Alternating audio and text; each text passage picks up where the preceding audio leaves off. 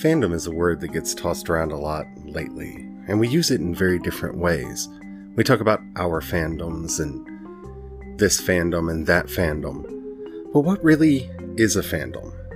Let's talk about that today on Project Shadow.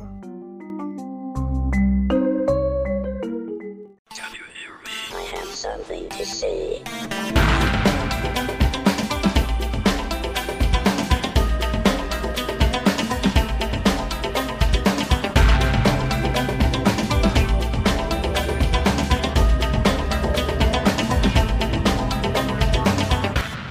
Project Shadow starts now.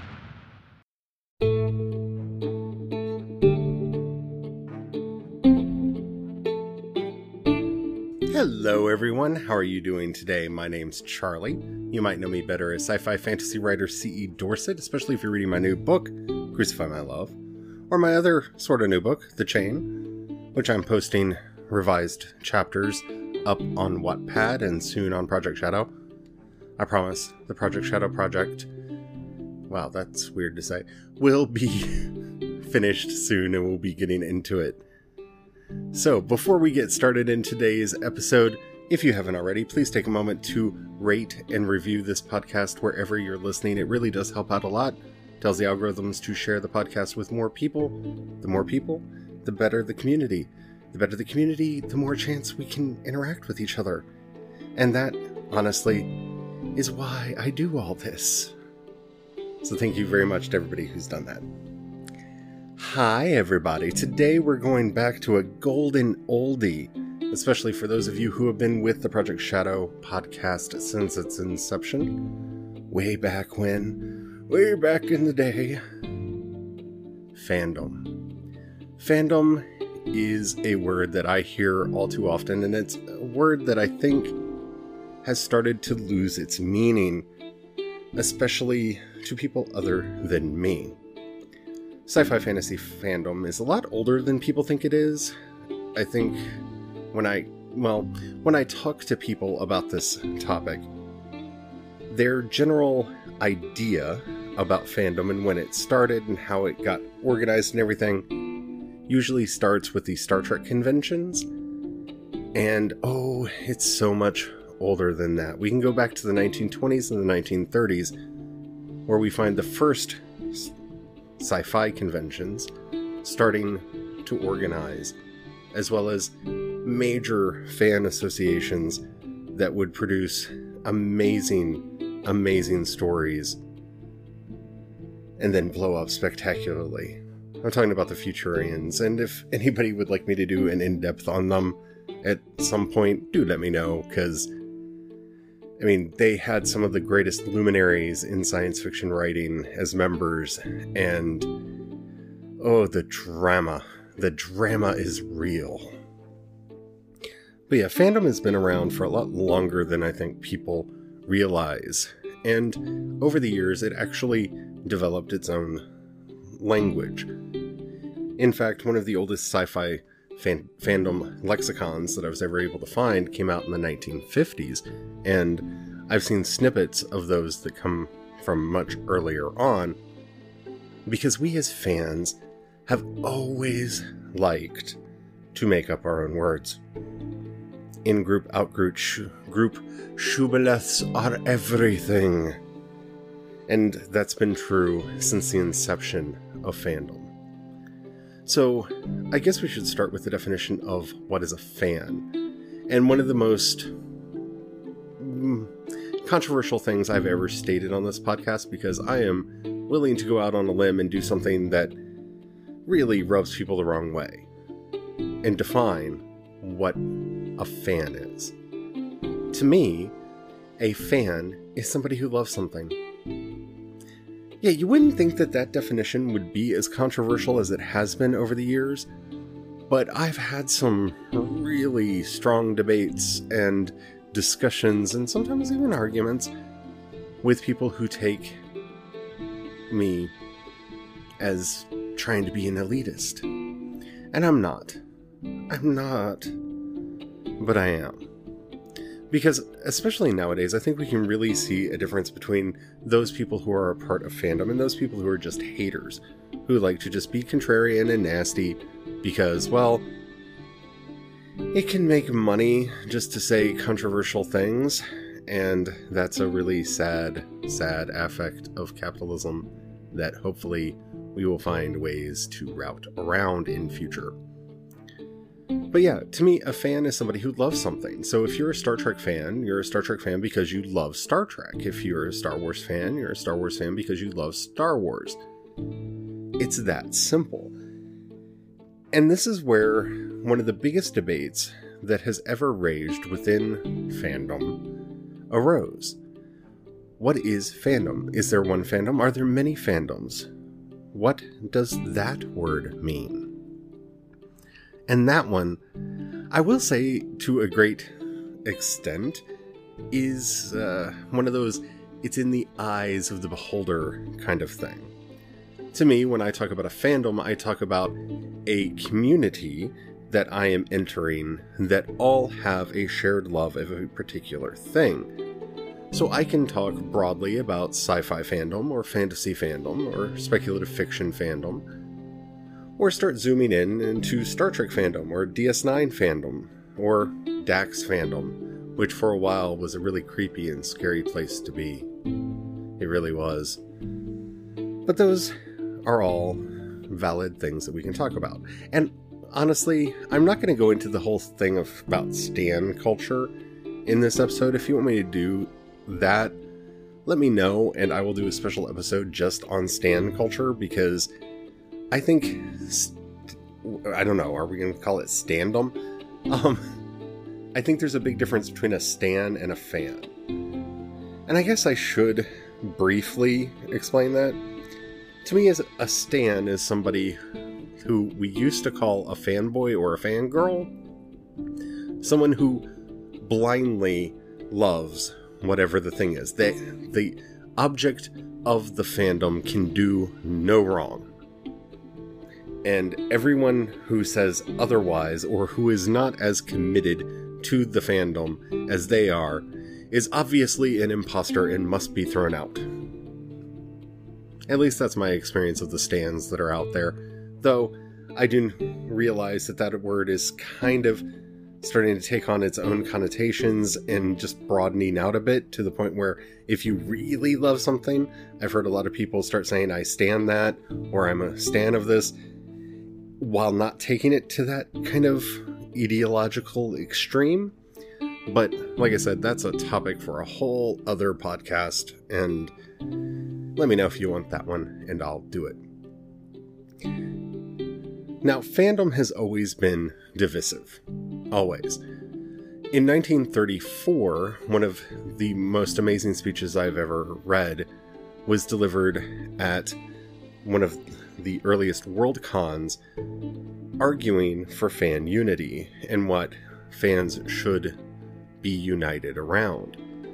And while I'm not going to go into detail about that, because I've actually read the speech on the podcast way back in the day, and I may bring it back out in future, the idea that in 1934 we were already struggling with this idea of unity within fandom tells you everything that you need to know about human nature. We are tribal by nature, and we will find ways to divide and exclude others as quickly and fashionably as possible.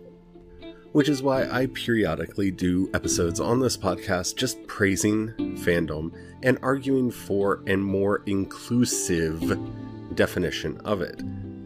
To me, a fan can be anything from a casual observer who just watches the show, watches the movies, and likes them, to somebody who owns every piece of merchandise that ever came out, who goes to see things multiple times in theaters and all that insane thing, all those insane things that we do.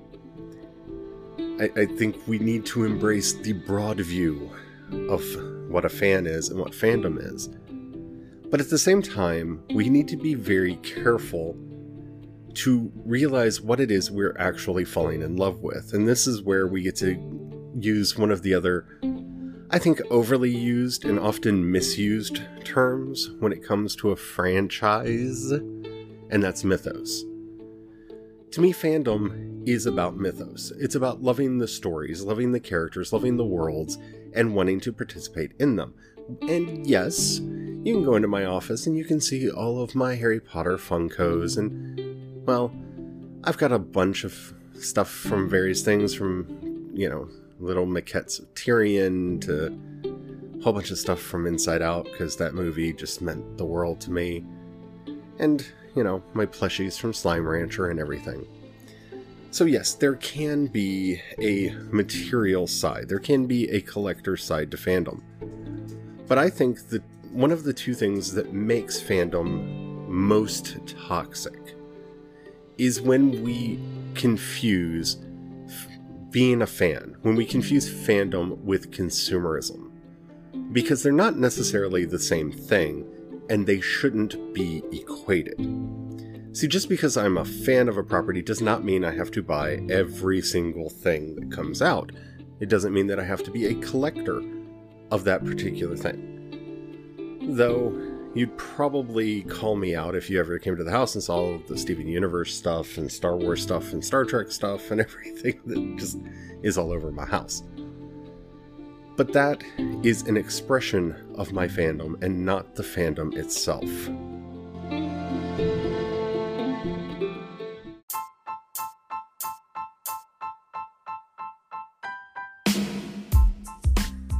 Corporations want you to spend money. That's what they do. That's all they want. That's all they care about. For anybody who wants to ascribe to a corporation any other agenda, they don't have that. They want your money, and they want you to just give it to them. More, more, more.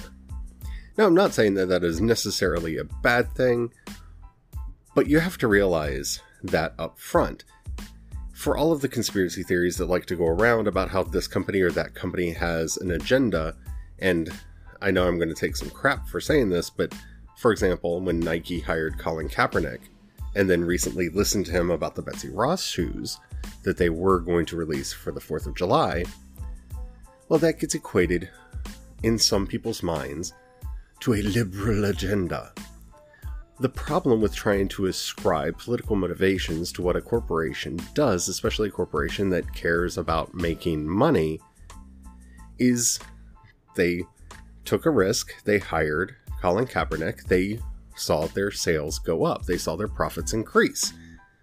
So when he came to them and said, the flag that's being put on these shoes is trying to be reclaimed right now by white supremacists, so you may not want to put that out there, that may be a mixed message. Since he had helped them make money, they listened. See, it has nothing to do with the politics, really. It has to do with what will be a better business decision on their part. Any attempt to ascribe good intentions on the parts of these companies is misplaced. Now, individual people, such as actors or writers or even directors in these projects, may have a particular idea or ideology that they're wanting to get across.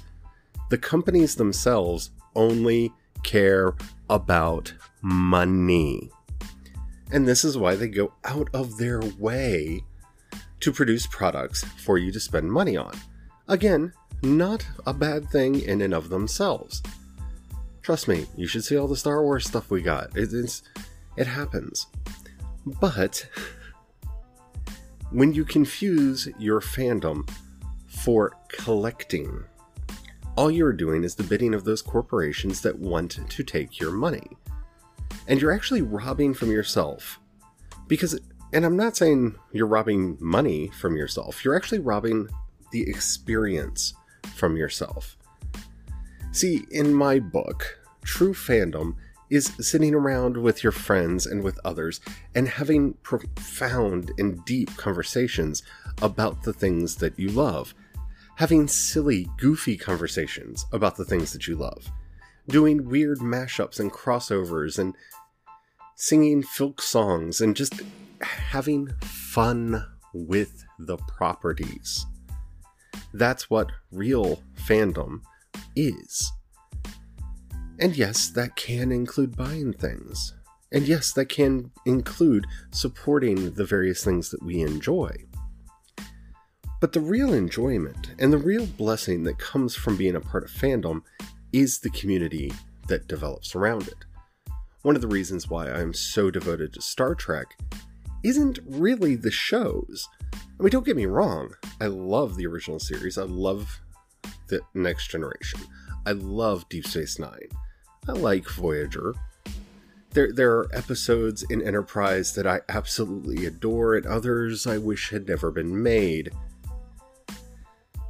And, well, Discovery, you can go back and listen to my episode reviews. I have a very weird relationship. It's kind of like being in having a bad dating partner. You love them. You want them to do good things. You see the potential in them. And every now and then, they exhibit that they understand that potential. And then they don't. And don't even get me started on the movies, because those are hit and miss. And the books were fun sometimes until they weren't, and I haven't really gotten back into them, and I don't read the comics. But the reason I'm so devoted to Star Trek fandom are the people that I know. I am the crew bartender and fleet captain's counselor in the Starfleet vessel, the USS Sterling. Because these are my friends, and we have a lot of fun, and we do things together, and we enjoy spending time together, and it's fun. See, the people that I have met and the relationships that I have built via Star Trek fandom, through my love of this series, its characters, and everything that it entails, is why I stay so devoted to it, even though, let's be honest, it hasn't been good for a very long time, and I don't really have hopes that it's going to get better anytime soon. I mean, maybe Picard will be better, maybe Season 3 of Discovery will be better. I hope that Quentin Tarantino movie never gets made. I know they're talking like it's definitely going to get made, but the ink hasn't really been signed on it yet, so there's still a chance it won't get made. But whether they make it or not, whether it's good or not, it's not going to affect my fandom. Because I can still sit around with my friends and talk about old episodes of the original series, or the Next Generation, or Deep Space Nine, or fill in the blank series. Those will always be there, and those relationships that we've built up over the years really matters. I have friends that cosplay Klingon and cosplay Borg, and they've taken them all into their own unique way that are so much more entertaining than what would ever be on the show. Because, well, a drunken Borg who is there to assimilate you through alcohol and flirting is one of the greatest things ever. It really is. And that has little to do, except for visually, with the Borg that actually appeared on the show. Because that's what fandom is. Fandom is, at its very heart, transformative. We take the things that we love and we play with them. It's one of the few places where, as an adult, we can be kids again and just have fun. So I invite you, if you've never participated in a fandom, find one. Try to find one that's not hyper-toxic. You can find out whether they are really quickly, because there are some that have just... Like, I was really into Voltron until the fandom got nasty. And, I mean, I still love the shows I grew up with as a kid, but I'm probably 3 or 4 seasons behind on that show, just because the people that I was interacting with became jerks. And really made me not care to watch any more of the show, which is sad. So, yeah, participate, have fun, reach out, because that is the real benefit of fandom. The community that grows around these ideas and stories and characters. The people who, like me, have Kirk and Spock writing Puff the Magic Dragon on their wall over their desk, because why wouldn't I have that up there? And it tells you a lot about me if you know how to read the code. And that's fun. That's life. And if we're not enjoying ourselves, because trust me, there's so much in this world to not enjoy, that we need to carve out a place for ourselves where we can just be entertained and just have fun. Because in the end, those are the moments we're going to remember. So, I invite you to Fandom. Find one, dance in it. You can definitely see which ones I'm a part of because I spend a lot of time on this show talking about them. Because that's what I like to do. Alright, before we go, I want to remind everyone I will be at Shore Leave 41 from July 12th to 14th in Hunt Valley, Maryland. That's literally just on the north side of Baltimore. It's on the inside of the Baltimore Beltway, 695. You can't, it's right there. It's a lot of fun. It's going to be at the Delta Hotels Baltimore, which I have to recite every time because that hotel keeps changing names. It's going to be a lot of fun. There are going to be a lot of people there, a lot of writers, a lot of stars and actors and whatnot. They have a gaming track if that's what you're into. The cosplay, depending on the year, is either really fun or your greatest hits coming out yet again. It's a lot of fun. I love this convention. I've been going for a long time. So I'll be more than likely running the LGBT tract at this convention because that's what I do there. So if you can make it, come on out, say hi, and yeah, we're going to have a lot of fun.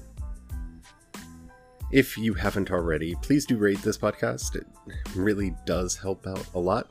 If you've got a buck you can throw my way, in the show notes you'll find a link to the Patreon page and the community support page. From either one of those, you can make a monthly donation to Project Shadow, and that helps out a lot. That helps me do everything that I do right now because I have decided that that's how I want to make money. That's how I want to be supported by you. That way, if you don't have the money, I can still give you the stories and the podcasts and everything for free. So thank you to everybody who does that. If you don't have the money or just don't feel like it right now, don't worry about it. It's okay. But if you know somebody that you think would like this podcast, do share it with them. That helps out a lot. If you want to hit me up, I'm CE Dorset on both Instagram and Twitter. Still trying to figure out how to use Instagram because I'm 42 years old and I'm a writer, so I don't have a lot of stuff to take pictures of, so I am still learning.